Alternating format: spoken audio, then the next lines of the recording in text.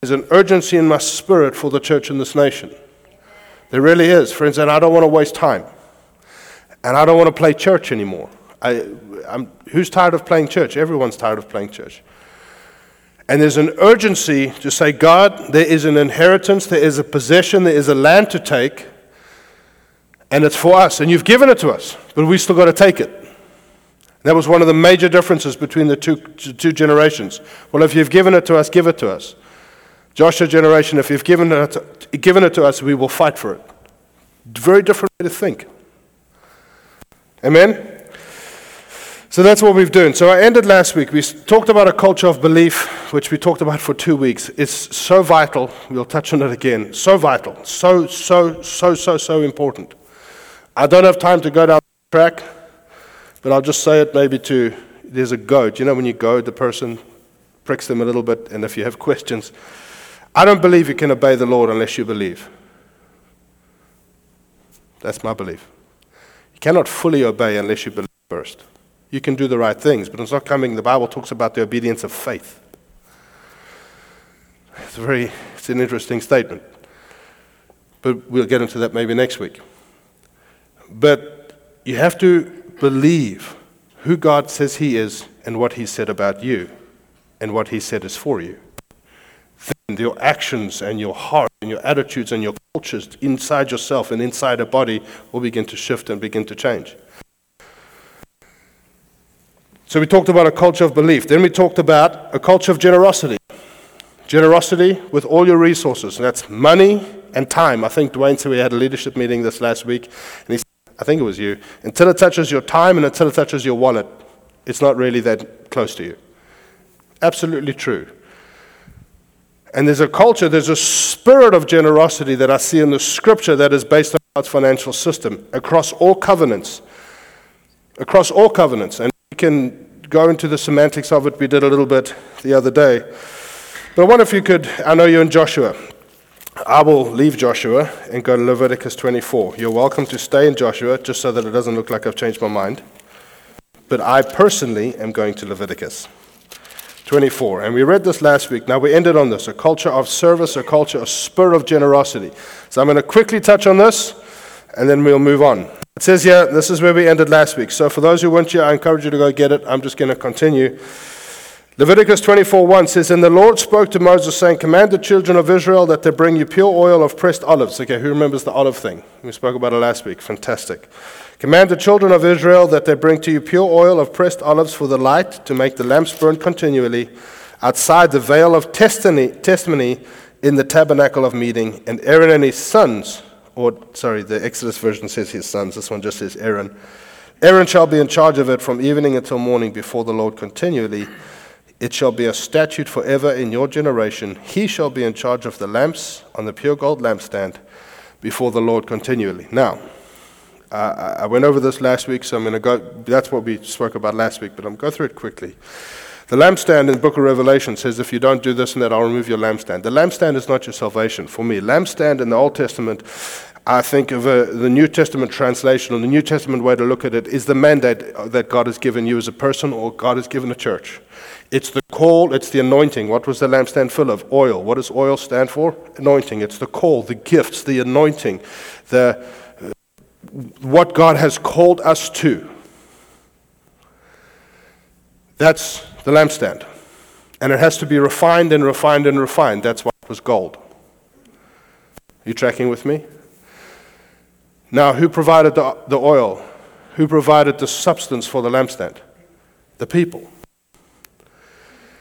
And that substance, that oil, was called pure oil or beaten oil, as we went over last week. It was pure, ripe olives, very scarce to found in the desert. In terms of economy, it was supply and demand, very scarce. And they had to tear that literally would take a knife or gently tear that olive open without touching without squashing it at all. And inside would be a translucent 3 drops, translucent oil in each olive, and it actually didn't create smoke when it burned. That's why it could burn inside. It was so pure. And that oil was put in every single one of those lampstands. And then we could go on about that. I believe it represents the 7 gifts, supernatural gifts that were available in the Testament. But that oil is the anointing. The lampstand, the call, the mandate, the mission. The oil is the supernatural Spirit's ability for you to accomplish that. The light that comes out of it is like over the Thessalonian church. The word has gone forth from you. We are called to shine brightly. Now, friends, that oil was called in the Old Testament, and the people in Israel had to learn these lessons over 40 years. That oil was called the first fruits of the olive, which many people, if you've been in church or schooled in Scripture, you know that that's talking about finance. It's the first fruit. And it was very tedious. It's also talking about just a general culture, spirit of generosity that I had to learn in the Scripture that had to do for me with bring your strength, bring your gifts, serve, and all these things to do with the community involvement. Amen? That's what they had to learn. Now, very important this, and we didn't get onto this last week. It says, where is it? Verse 3, outside the veil of the testimony, in the tabernacle of meeting. And we could go into this.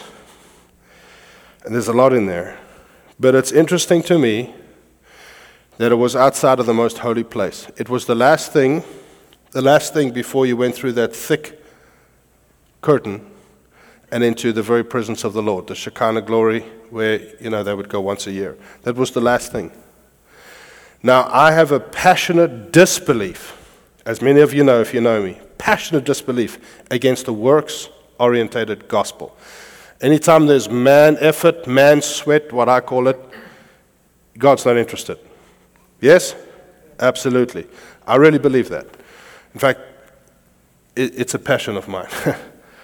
I hate religion. However, I do know this, that in order for a corporate body of people to enter the curtain's been torn open. We know that.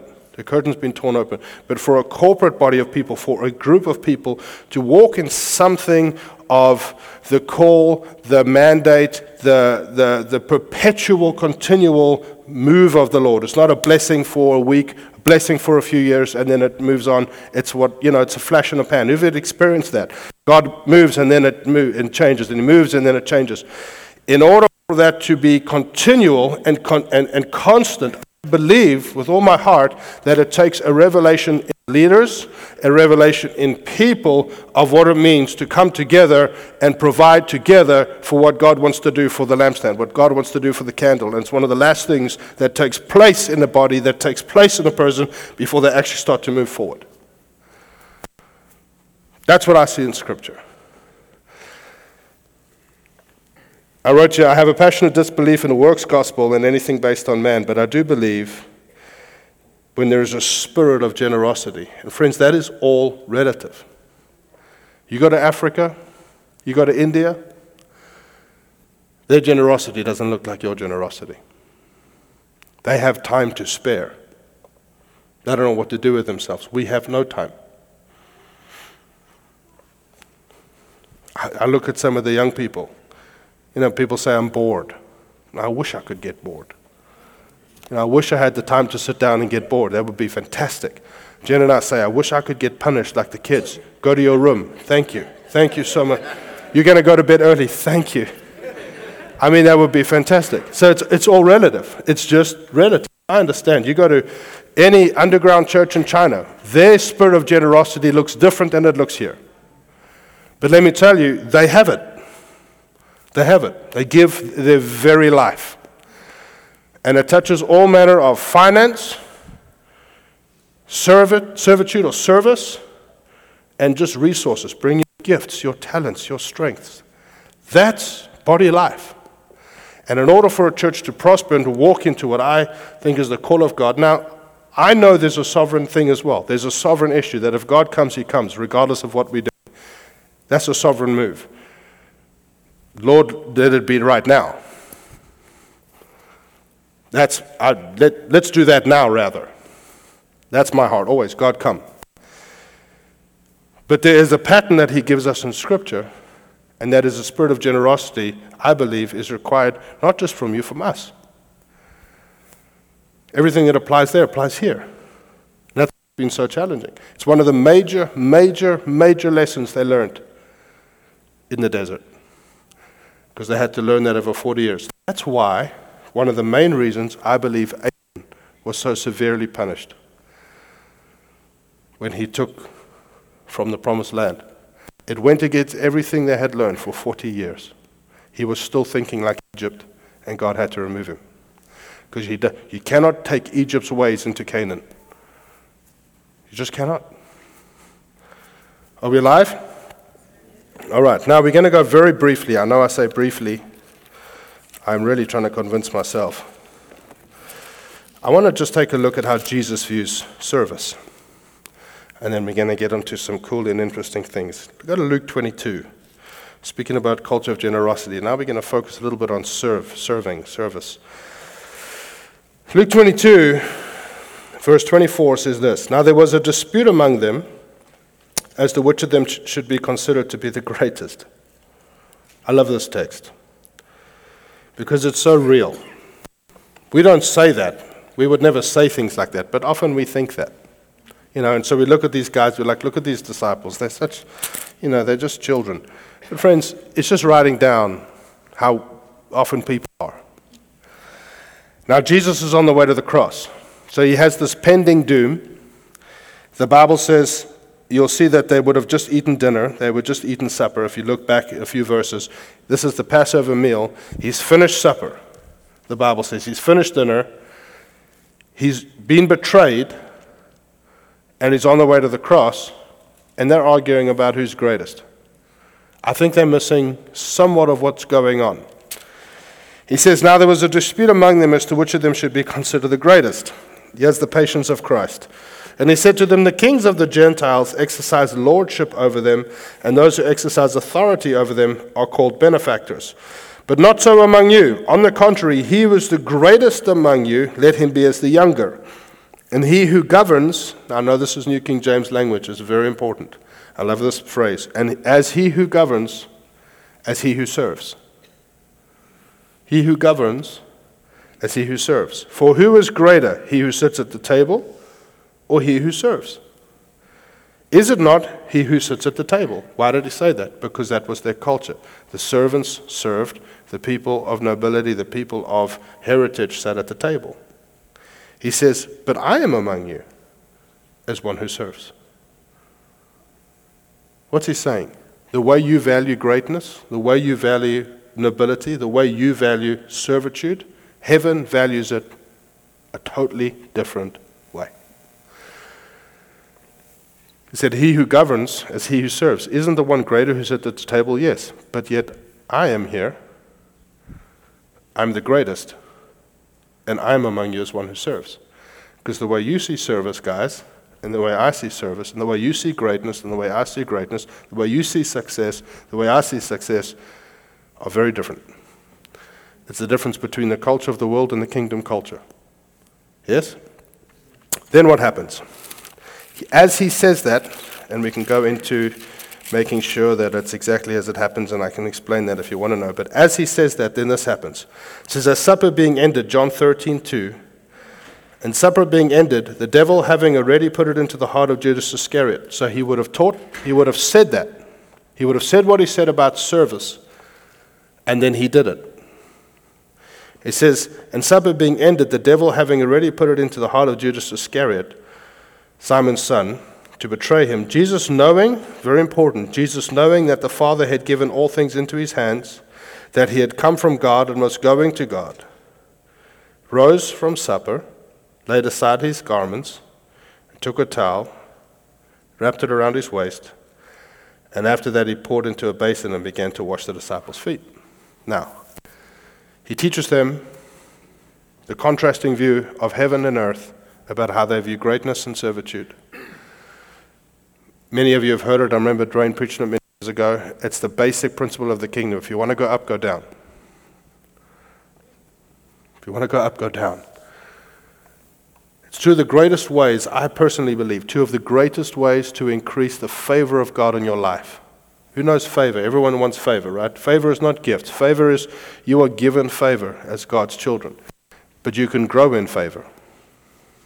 Jesus grew in favor. Samuel grew in favor. Favor is where it goes before you. You get there, the work's done. John goes, sorry, you're just sitting up, you're actually listening. John goes forward John goes to a customer to do a house renovation. They've already signed the check. That's favor. Favor goes before you. And I believe the two greatest ways to grow in favor is not so much about your spirituality, it's about the small things. It's letting things go. Let things go. When people wrong you, let it go. Jesus was accused, kept his mouth silent, the Bible says. Now who knows what it's like to be caught? It's not pleasant. Who knows what it's like to be accused when they've sort of lied, but a lot of it is not true. Still not cool. You're like, yeah, it's kind of true, but I can probably get away with it. To be totally falsely accused, when I get totally falsely accused, anger rises up. Jesus had done nothing. And yet it says he was led as a lamb to the slaughter, his mouth was silent. He had learned to grow in favor. I believe one of the greatest ways to grow in favor is how you let things go. When people wrong you, just let it go. And the second way is how you serve. Can you serve? Can you become a servant, a student in any given situation? Because to go up, you go down. So, but it's very interesting because he's not talking about people that serve out of I'm just a nobody. It's just, that people I'm just a nobody, I have to serve. There's no identity, there's no self-confidence. He's not I'm serving so people can see me. He's not talking about that kind of service. What is he saying here? It says this, very important, friends, please hear me. Jesus, knowing that the Father had given all things into his hands. That is all authority. Not some, all. All. Even outside of time. At this point, he had remembered heaven. The Bible says that. He had prayed, Lord, when I was with you, as before the world began. He knew everything is mine. I am in charge. I am in authority. The devil has no part of me. The world has no. I'm in authority. He says, knowing that the Father had given, that he had come from God. Who knows that scripture about Paul? He said, I was the tribe of Benjamin. He goes over his pedigree. That's Jesus' pedigree. He had come from the Father. And then he said, what? And then I was going to the Lord. That's his future. He has a guaranteed throne of all time. What does he do? Knowing that the Father he has all authority, he has a perfect pedigree and a guaranteed future. What does he choose? He lays aside his garments, that's his identity. Lays aside his garments, puts a towel around his waist, gets on his knees, takes the position of a servant. It was a servant's position to wash the dirty feet of the guests. That was a slave's job in that culture. He shames himself, takes the position of a slave, and washes the feet of younger men, which in Jewish custom was a no-no. What did he say? As he who governs, as he who serves. Friends, service in the kingdom is absolute. It touches everybody equally. Just because I'm preaching and you're listening has nothing to do with how we serve in the kingdom. We all serve each other. All. That's what Jesus, he says, but I'm among you as one who serves. The way you view it, the way I view it, they are totally different, guys. That's what he's saying to his disciples. And then he demonstrates it, gets down and actually does it. And it freaked Peter out. Don't touch me, Lord. How can you? Peter. He's looking humble, but he actually just wants the best. Because then the Lord said, I have to do this. So he said, well, then wash all of me. Dear Peter. It's one of the evidences, I believe, how a person serves. Now, no, not always because of time, and it's not always possible, but the attitude of servanthood, the attitude of service in a person's heart is one of the main evidences I see of a person's identity. Are they secure? Because they can serve. I'll tell you a story of Aaron. He's sitting in the front row. He came to, when he joined the church, he said, I want to serve. I want to serve. I want to serve. So I said, great. Let's clone this guy 10 times over, And he said, but please do me a favor. I just don't want to do sound. I've done sound for years. I went from, packing in the car. And I was like, dude, I mean, I don't want to tell you. You've done sound. We need a sound guy. And he looked at me, and I could see the just terror, And I said, okay, well, let me think about it. And he came back, and he said, listen, I'll do it. And now he's raised up his own team. He's trained his own team. That's ownership. I went to my father when I got to this nation. I said, Dad, I'll do anything. I'll do anything. I'll lick the floor, anything. Just don't send me to the youth. That's what I said. And, within about 4 days, he's like, yeah, I think you should go to the youth. As a father, right? Let me help you on. And I fell in love with him, and the rest is God did great things. It was wonderful. But serving. When I got saved, there were 4 things that were, many things change in a heart when a person gives their, not just, saved. I'm saved. My life is yours, God. And there were 4, many things that changed, but 4 striking instant differences. Number 1 was I wanted to serve. I don't know where it came from. I wanted to serve. I said, guys, I want to serve. I want to serve in the church. I don't know why. I just want to serve. I want to serve. I want to serve God's people. The other was the one I wanted to give. Money. I wanted to give. I didn't know where it came from. It didn't make sense to me, but I wanted to give. The other one was, interesting, I just wanted to be around God's people. Now I know we're called to be in the world, but not of it. We cannot remove ourselves. But there's a season where I just didn't want to miss a thing. Because they were so dramatically different from my other friends. There was such a dichotomy between these 2 groups of people. I just wanted to be around God's people, around just nice people. And the other one was a little bit tougher. I just had this desire to put things right. All the people that I'd wronged. And there were many. And I had some tough phone calls. Phoning parents that had given their kids drugs and so forth. Tough, but I wanted to put right. Yeah? But service is a big part of it. And I've never want to let go of those things. You don't graduate out of service. Just before Jesus went to the cross, he served as a slave. I mean, it is absolutely, you don't graduate away from it. Hello? Now, who's heard the statistics, the 80-20% in the church? 80%, 20. Who's heard those statistics? 20% does 80% of it. Now, I don't think that's true here. I think there's people here that serve amazingly, that serve wonderfully, that serve faithfully. Honestly, I do. People have served for years and years and years and years. But my dream, and I thank you for that, but I know you don't do it for me. But it's good to give honor. But friends, my dream is, can we imagine a church? Can we dream of a church that has broken through the barrier of what it means to be generous with your time, with your finance, that has broken through the barrier of what it means to serve? What would that look like? Think about it. Much less work because what would it look like? I long for a church like that, where we can break through. Now I look at a guy like Tom Dura, wherever he is. I just pick on him all the time. Partly he doesn't know where I live. He can't come get me. But and these guys, they commute 3 hours. I mean, it's ridiculous. It's just, but there's always things to do. Always. And I long for a church that can, it's a passion that God puts in the heart to serve God's people. Yes? Amen? Wonderful. Now, what does this have to do with body life? Let's move on. What does this have to do with body life? Go to Joshua chapter 1. It's a Joshua generation.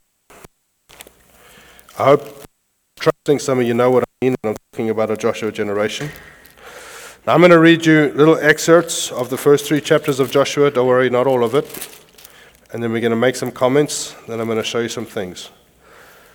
It says here, after the death of Moses, Joshua 1:1, after the death of Moses, the servant of the Lord, it came to pass that the Lord spoke to Joshua, the son of Nun, Moses' assistant, saying what? Moses, my servant, is dead. Now therefore arise, go over the Jordan, you and all these people, to the land which I am giving to them, the children of Israel. I've preached much on that. I don't give it. Jesus didn't give it. God gives it. Someone has to lead them there.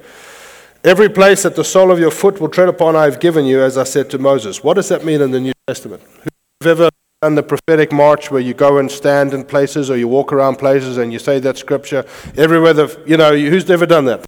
Let's be honest. Great. That's fantastic. I think it's great. However, I do think in the New Testament, the way I read that is every place your foot shall tread in the Spirit. You preach it, you pray it, you speak it, you believe it, you talk about it, you read it, you study it. You're treading there in the Spirit. And that he shall give to you. He says, from the wilderness, and then he gives them a territory. Go to verse 6. Be strong and of good courage, for to this people you shall divide as an inheritance the land which I swore to their fathers to give them. Friends, that verse has grabbed my heart. It's probably one of the supreme desires of my heart. Joshua, who gave them the land? God. Who promised them? God. Who taught them? Moses. Joshua gets the absolute privilege to stand there and divvy out inheritances. That's yours. That's yours. That's yours. It's like striking the lottery, and everyone dreams about it. If I strike the lottery, I'm just going to give this guy and my family $1 million. I'm going to give this. Who's ever dreamed of that? It's like divvying out an inheritance. That's what Joshua got to do. He says, for to this people you shall divide as an inheritance the land which I swore to their fathers. And I think that's why he took them in, because his chief desire was not for him to be the guy, and not for him to be, it was because his passion was to see everyone else walk into what they called to walk into. Only be strong and very courageous, that you may observe to do all according to the law which Moses my servant commanded you. Do not turn from him to the right hand or to the left. In other words, focus, that you may prosper wherever you go. This book of the law shall not depart from your mouth. And I said last week, it strikes me that he was the first guy to have the book. Moses wrote it, closed the book, went out Mount Nebo and died. And it's like God says, hey, I wrote a book. It's pretty good. You should read it. And it's going to be very helpful to you. So he was the first guy to have the book.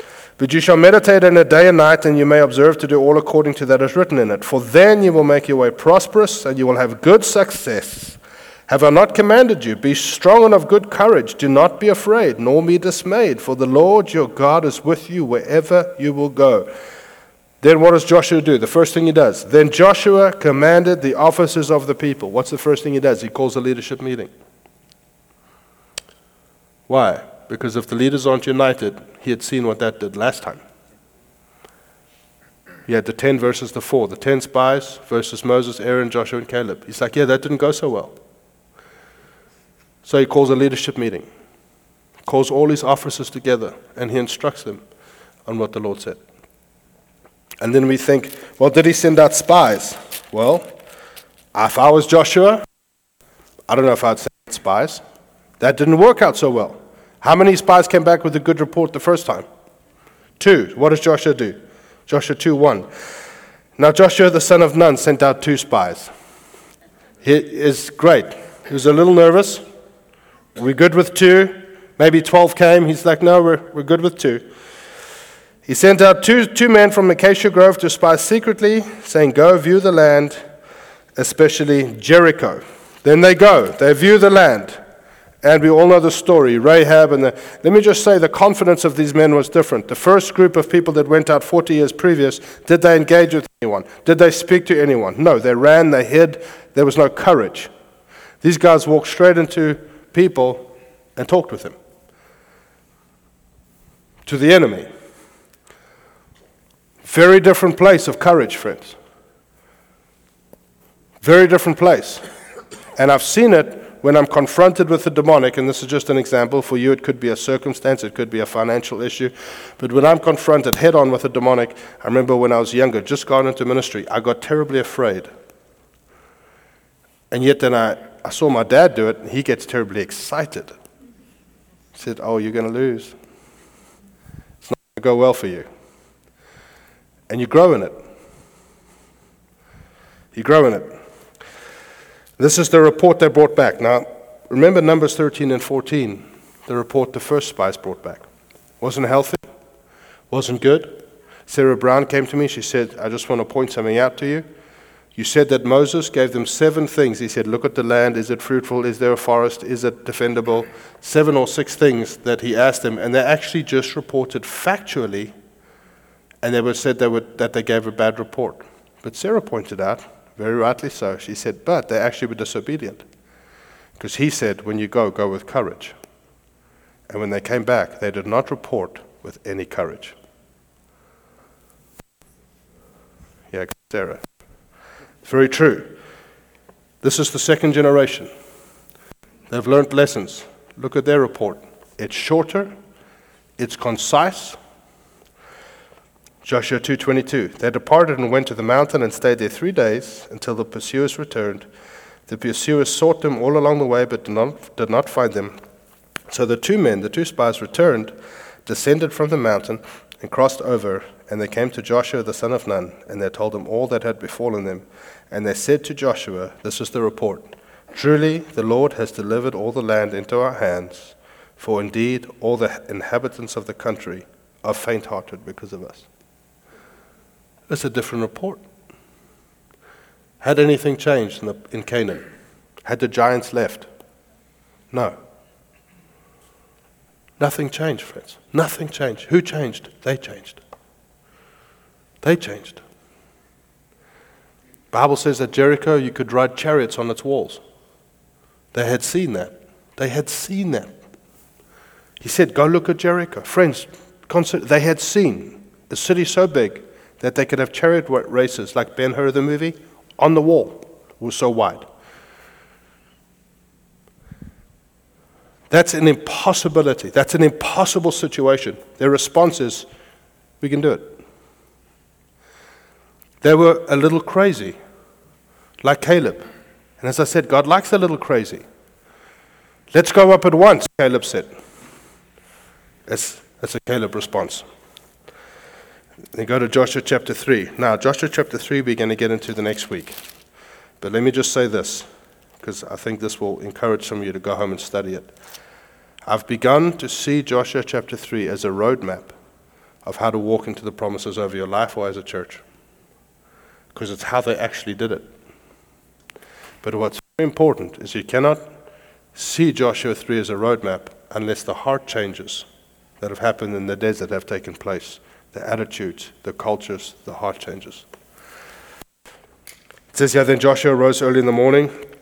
We're almost done and then we'll move on. Joshua rose up early in the morning and they set out from Acacia Grove and came into the Jordan, all the children of Israel, and they lodged there before they crossed over. So it was 3 days. What's 3 days? That's Christ. It's a very big deal, I believe, to have your identity in Christ firm, before you go. So it was after 3 days that the officers went through the camp, and they commanded the people, saying, major verse, we'll get onto this next week, when you see the ark of the covenant of the Lord your God, and the priests and the Levites bearing it, that's leadership when they bear it, then you shall set out from your place and go after it. When you see a united leadership carrying the presence of the Lord, then you go.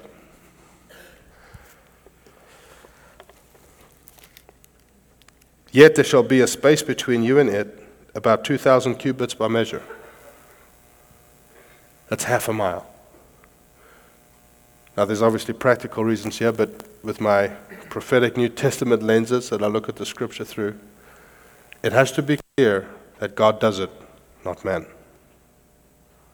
Has to be absolutely clear. This is a work of God's hand. When God planted this church, we had many prophets that came in, and there will still be many more, real prophets.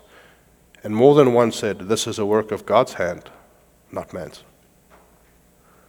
And it will remain a work of God's hands, not man. That people will stand from a distance and see the presence of the Lord has done this, not a man, not some guy, some lady, the presence of the Lord. It says, do not come near it, that you may know by the way you may know the way by which you must go, for you have not passed this way before. Go to verse 17, the last verse, Joshua 3:17.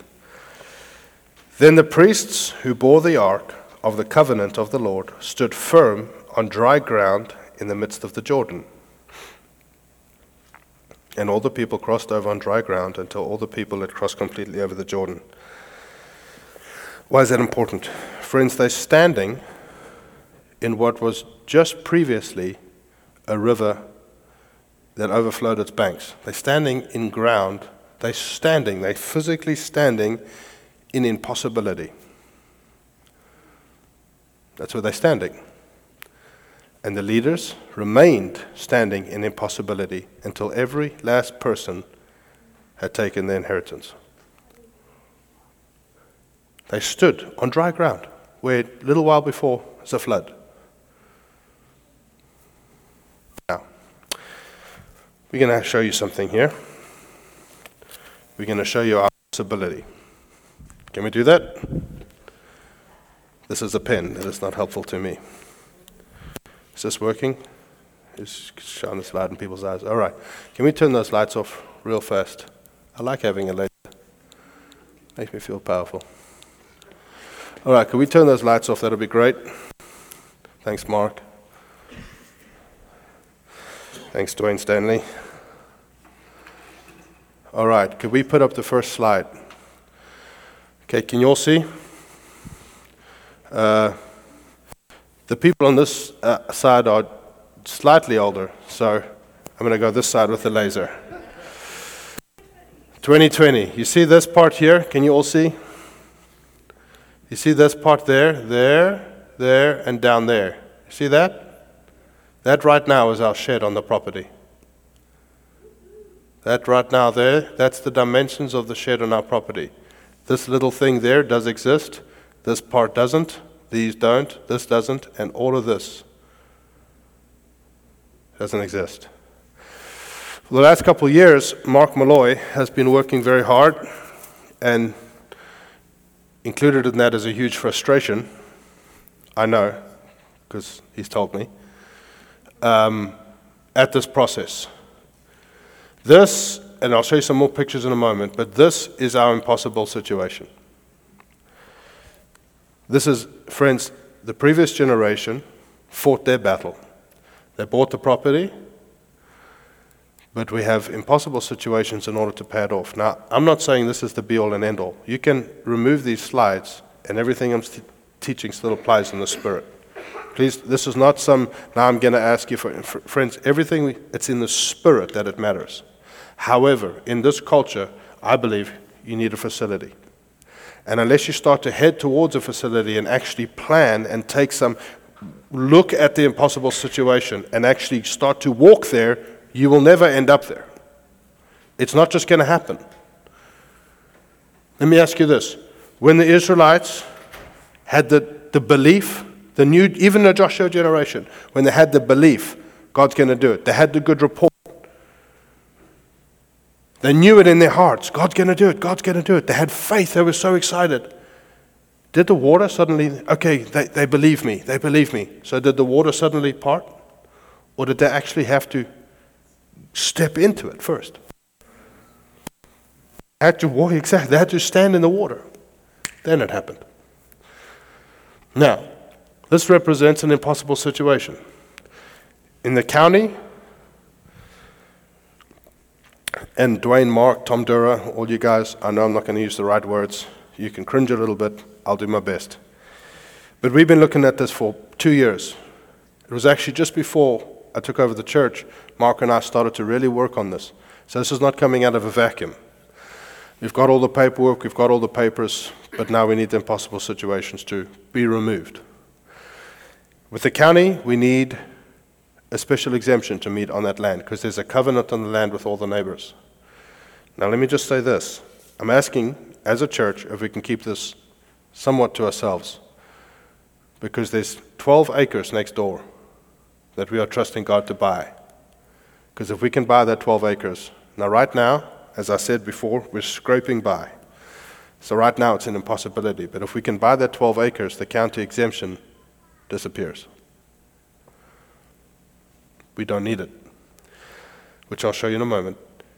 But we have a county issue, a zoning issue, and then we have a covenant issue. Even if we buy the land, we still got to get approval from 75% of the neighbors because there's a covenant on like 20 or 30 parcels of land. So it's an impossible situation.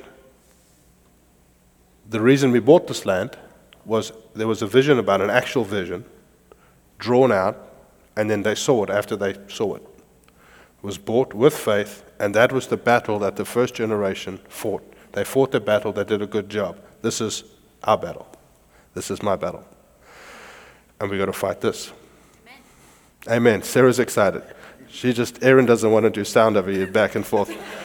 Don't worry, we'll get you a permanent booth one day. So, next picture. It's a better picture. That's from the back. You see this little part there? That's that back little gravel road. See that thing there? That's the house right now. This here will be all the classrooms, all the children's area. So that will be well, you'll see. Go to the next one. That's looking at from the house is this side. So this is a portico. As you can see, you'll pull in from the car, will come around there, drop you off, you go in there, and then you'll go park over there. And the offices and admin offices will be that side. Next slide. Now, this right here is Evergreen Mill Road. This is Shreve Mill. You know the little dirt road to the back? Yes? All right, wonderful. That little road there, as I said, this part here, just this little guy there, that's what we have now. So we need to almost triple that, put a little backstage on for the backstage. You can either have an entrance here, which will obviously take a huge approval from this neighbor and this neighbor, but we can have an entrance here, you come around, you go under that little, whatever that thing's called, portico, I don't know, drop off and go and we park here. Or you come in by Shreve Mill there, and at the back here will be the admin offices. These will be admin offices over here. And then the house will be there as well. Next one. Actually, stay on that one, Andrew. Okay, you see this land here? You see my laser, everybody? This there? That's our land. That there. This land here, and it goes like down there into the curtains. It goes to, over here is the toll road goes this way. It goes almost to the toll road. This land here is 12 acres. We trust in God for that land. And this land here is 6 3/4. If you had this piece here that Mark made these plans, by the way. Didn't he do a good job? He's an architect, but thank you, Mark. So this piece here is not ours. It doesn't belong to these people.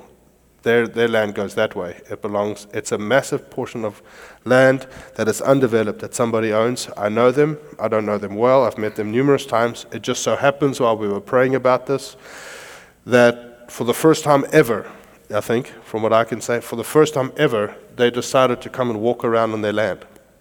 We just prayed about it the Wednesday in a prayer meeting. I came to the office on Tuesday, and there's a car parked over there. I thought, well, I'm going to chase these people away, or what's going on? It's these people that own the land. And we met and walked around and got to know each other. They sent me a Christmas card.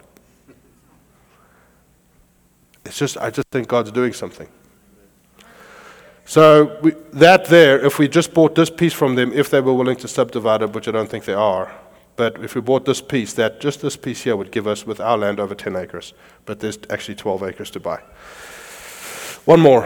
I think there's one more. Do we have another one? Oh, that's a cool view. See the similar thing? This house here, maybe one day we'll have to buy that. Who knows? Aaron, you can live there. Okay, next one. All right. This is what we currently have. Okay? This is what we need to build. You can't see it, I know it's very small, but these are the admin offices, that's the lobby, that's the entrance with chairs and everything. These are 6 or expandable to 8 classrooms for the kids. And this is this whole sanctuary, I don't know the real words, is what we currently have, and then we would add that back on for the stage and all the equipment and so forth. That's an amen. Now, yeah, that's great. That is exciting. Now, the question I have is this. It's a possible situation, but I do believe that's our future. And we just haven't felt that the time had been right to show anyone. We want to do it presumptively. But we chatted as a leadership on Wednesday, and we feel it's just a time to bring you into the loop. Now, the interesting thing is we feel like Joshua. Why? When Joshua arrived to the promised land, had anything changed? No. Has anything changed? No. But we've changed. And I believe that's our future. And I believe that's our land. And I believe that belongs to us. But we still got to go and take it. Now you don't go to the neighbors, please. Say, that wouldn't help. Don't go and, don't speak to them, because we want to bless those guys. We want to have integrity. And we want to bless them, we want to honor them. But we also, just speaking very realistically, we also don't want people going and buying the land ahead of us to block us. Because we could still do it would just make it more difficult. But we want to bless that whole those people. We want them to be blessed by us being there. So, I've got a chart here that I don't know if I have time. I'll read it to you. I'll just read it to you, and we'll go over it next week. Nothing had changed for these guys. And we're going to continue in Joshua. We're going to continue. We will keep you updated with any changes, with anything happens. I'm asking you to pray. Because what we can do there's some things we cannot do here. You can start to carve out a geographical space in the spirit for God to really start to touch the city. Friends, it's not so that we can have a successful church. That is not my interest whatsoever. Honestly, whatsoever. It will be great. It's a great byproduct.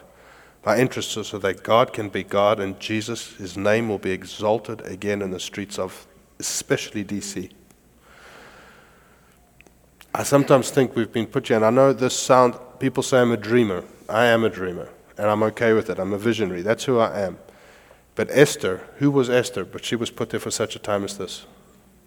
We were one of the only churches in this area that fully, and again, I don't compete, I love all churches, that believe in God's power moving like it can. And perhaps we've been put here for such a time as this, for this season in this nation.